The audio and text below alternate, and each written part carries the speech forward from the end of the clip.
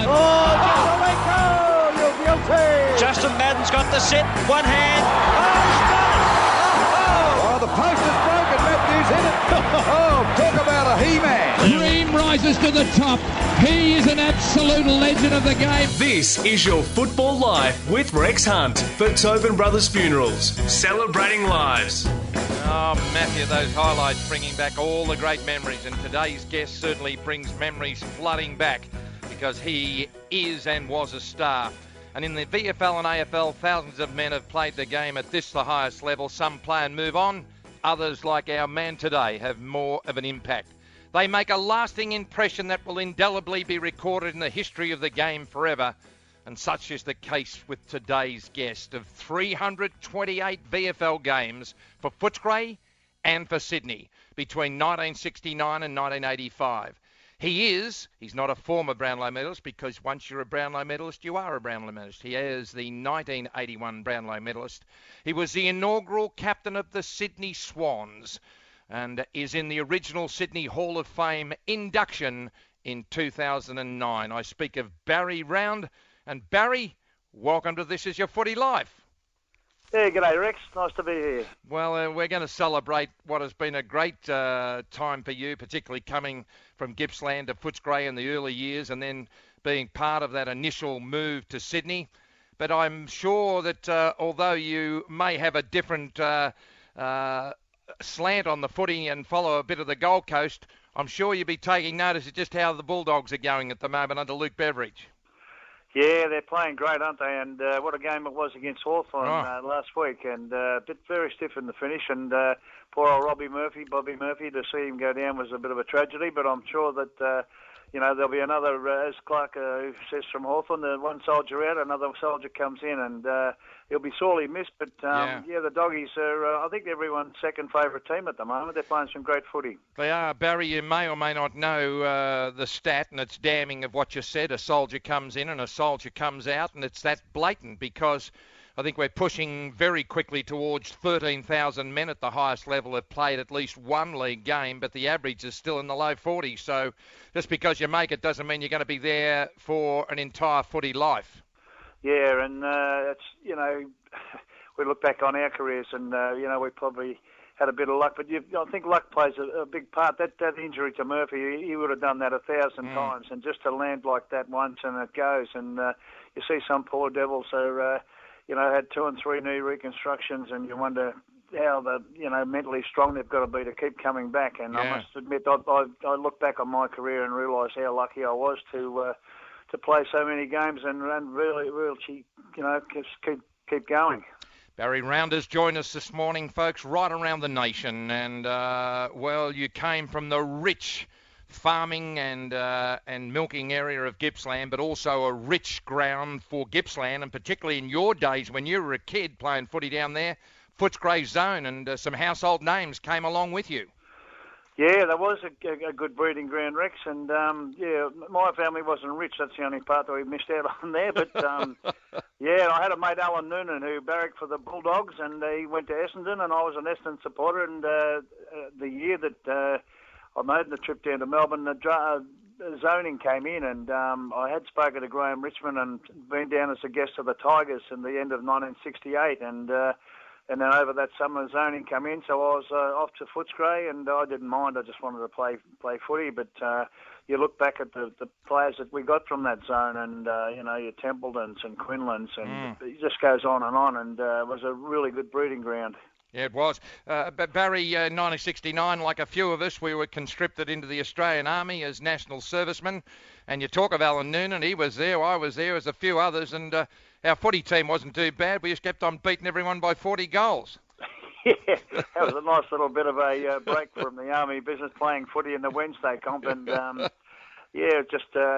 poor old Navy and the Air Force and the Fire Race, they didn't have quite the talent pool that the Army had. No.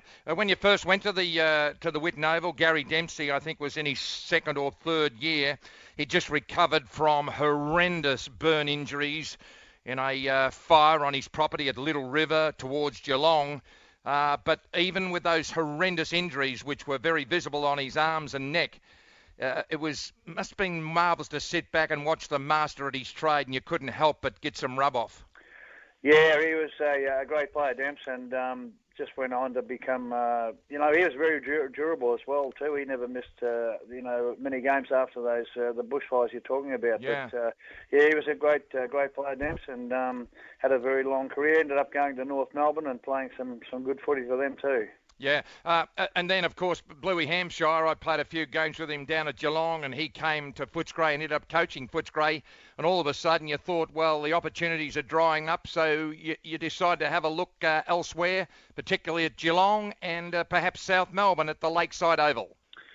Yes, I was quite happy playing for the Bulldogs, but Billy Goggin was appointed the new coach after Bobby Rose had stepped down, and he wanted put a bit of a broom through the place. So the full-back line from 1975 was Gordon Casey in the back pocket, Gary Merrington full-back, and myself in the other back pocket, and we all got the heave-ho, Rexy. So I did go down and had a look at Geelong, and Rod Olsen had just been appointed coach down there, and he brought a bit of the Hawthorn mantra with him, and the pre-season was very hard, and I didn't mind that because I used to love training, but he shook up the cats a bit. It was just a drive down the Geelong Highway. I thought doing that 3 times a week and for training and then a weekend to play, and it just, I decided against it, and then Teddy Whitten, the late and great Teddy Whitten, had some mates at South Melbourne and give them a call, and the next thing I spoke to them, and Ian Stewart had just been appointed coach, and Craig Kimberley, the Just Genes King, as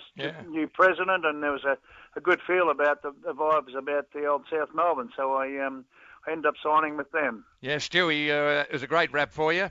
I think he said in the press once that we'll just check to see whether he's alive 24 hours before the game, and he'll be right. I tell you what, you had no problems with Stewie.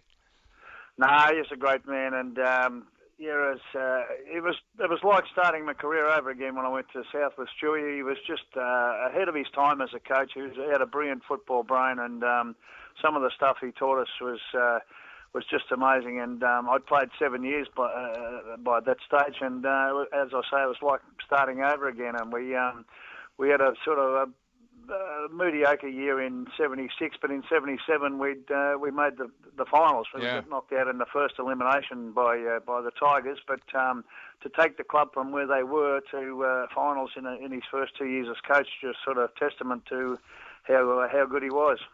This is the voice of Footscray and Sydney legend Barry Round, and you're listening to This Is Your Football Life with the kindest regards of Tobin Brothers, celebrating lives. Tell us about '81 when you co-won the Brownlow Medal, the highest honour for individuals in our game, with your former teammate Bernie Quinlan, and he won at another club as well called Fitzroy. It was quite unique. Yes, there was a great result looking back now to share it with Bernie, but that was the first time the medal had actually been awarded to multiple winners, and prior to that it was given to a guy on countback, even though they might have finished with the same number of votes, and so we were pretty pleased about that, because it must have been a terrible feeling to poll the same number of votes and then miss out. So and the AFL did fix that up years later and gave retrospective medals to all those guys, which was a terrific night to see players finally get the recognition. But that was a highlight, Rex, and something I still look back at now and feel very proud about. Now, at the end of the '81 season to the start of the '82, you were all relocated to South Melbourne to Sydney. What was it like living through those uncertain times? Yeah, it was tough. It was really tough, and I still feel for the old South Melbourne supporters. And all the players loved playing at the Lake Oval there. We didn't really want to go, but the options that were put to us were the club would be wound up, because I think we only had about 4,000 members, and we were in dire straits financially. Craig Kimberley was actually bankrolling the staff and the players' payments, which he couldn't keep doing forever, and the other option was to merge with St Kilda and go down to Moorabbin, which didn't really turn us on at all. Or the third option was to relocate to Sydney. And as I say, much of the old South Melbourne supporters loved their club, but unfortunately wasn't enough of them. And so we were moved up the road to Sydney. And when you look back now, what a great move it was. But at the time, it was very traumatic. And some of the players said, "No, I'm not going to go." And So it broke the club in half, and it took a long time to repair. And then a bloke called Richard Collis came along, Vicky Collis, and he mended a lot of bridges. And to this day now, a lot of the old South people have jumped back on board, which is terrific. I'm sure that you didn't have the distractions at Footscray in South Melbourne, or if you'd have gone to Geelong, like, helicopters and high-class dinners and the like. It was all a bit fairy floss from down here in Melbourne looking up towards Sydney. It was. It was a whole new world up there, Rex. And, we were... and the people, we'd get a few to come along and watch our early games there, and they'd be applauding at the wrong times. And they didn't really. In Melbourne, everyone just knows footy from when you grow up as a kid at school. But up there, it was a whole new audience, and it was tough times. And I actually ended up working for the VFL at that stage, going around to schools and doing clinics and. It was just the kids that we got to do the clinics with were the leftovers from the ones that didn't want to play rugby league or had no sporting ability, and it was you're looking at these kids that couldn't catch a ball or kick a ball, and you're thinking, this is going to be a market that's going to be tough to break into. But to their credit, the Swannies have entrenched themselves in the city of Sydney now, and other clubs use them as an example, which is a terrific thing. Got a country game coming up this week of Kevin Sheedy's ilk. He comes up with the Dream Time and the Anzac Day. And Richmond and Essendon this week at the MCG. It's great that the people in the country and the rural areas are being acknowledged, because back then the biggest thing was, the boy from Quambatook, or the boy from Tarralgon, or this lad's from Warragul, or this bloke's, from Bacchus Marsh. It's just so much of an important part of the game's culture as where the guys came from, and a lot of percentage of the greatest have come from the bush. Yeah, and it binds those country towns together, Rex. That's at times tough on the farm or whatever, and the local shops are doing it tough and that. But then you all gather for the game of footy on the weekend for the locals against a neighbouring town, and it really binds them together and keeps them going in a lot of cases. And unfortunately now with the with the TAC Cup and that, there's a lot of kids in country areas that mum or dad can't, if you're living in Horsham or something, you've got to drive down to the Ballarat Rebels to train there, and it makes it pretty tough. So there's probably a few kids up the bush that are missing out a little bit now, but it's that's the way it is, and I guess you can't really change progress. A lot of the kids on farms and that, there's no work in town, so they move to the city, and so there's been quite a few country clubs have to fold or amalgamate, and we just hope that we can keep as many of them going as we can. Fair enough, Baz. This is Baz's Barry Round, the legend of the game. There's no doubt about that. And we're going to take a break for you relays and join us on the other side of this as we continue on. The boy from the bush making big in the big smoke and taking his skills to the highest level at the game we all love. This is Barry Round, and this is your football life with the kindest regards of Tobin Brothers, celebrating lives. Dream rises to the top. He is an absolute legend of the game. You're listening to This Is Your Football Life with Rex Hunt for Tobin Brothers Funerals, celebrating lives. Barry Round is our special guest there, Matty, and it's great to have him on board for Tobin Brothers. What's your earliest memories of footy, Baz, and who were some of the stars in the VFL way back when you were in short pants running around Gippsland? As I said before, Rex, I was a mad Essendon supporter. So, all the blokes from the Bombers, I can still tell you their numbers from, Jackie Clark was number one and captain, and Teddy Fordham was the goal kicker for full forward. And, number 10. I think he was number 20. No, Bluey Shelton was number 10. Bluey was 10 and Fordham was number 20. 20, yep. Alan Noonan was 10, wasn't he? Yeah, later on, yes, he was. Yeah. And I used to be... Actually, my favourite was number 23, Kenny Fraser. And, we'd be kicking in the street out the front, and I'd be Kenny Fraser, and my mate up the other end was... I forget who he was. But isn't it great that we all sort of dreamt, and some of us went on? Did you have any kids down there that you now, if you met them in the street, walk along the beach at Gold Coast, think... Good, you were a fantastic player, but you didn't go on with it. The world is really, it's spread across a lot of areas where the gunners never do much. But did you have any experiences of that? Oh, yeah, look, as I said before, there's quite a few that you just got to be given the opportunity and be in the right spot at the right time. But I think the scout from the Bulldogs came up to watch another bloke play for Warragul when I was there, and I must have had a good day myself, and so he ended up inviting me to come down. But, you know, if the guy the other fellow had a ripping day, maybe he would have got asked down. So it's a little bit of luck there as well. But just getting back to Kenny Fraser, Rex, it was a bit ironic when I got inducted into the AFL Hall of Fame. One of the inductees on the same night was Kenny Fraser. So really. Yeah, I got in the lift and I said, I don't want to make you feel old, Kenny, but I said, you are my favourite. And we had a bit of a laugh. Yeah, it was great. Isn't that just fantastic? Did you ever envisage when I read out your CV that would be you? When did you really get your confidence that you could really do okay at the highest level? Well, you know, as a kid, all you want to do is play league footy and that, but I never ever thought I'd make it. But just getting invited down to do pre-season in 1969 and Teddy Whitten met me in the car park as I got out of the car, and I had to ask directions how to get to the Western Oval or Footscray ground in those days. And so Teddy's there, and he shook me hand and nearly broke about 4 fingers, as he used to do. And I thought, crikey, I'm not going to play any games here.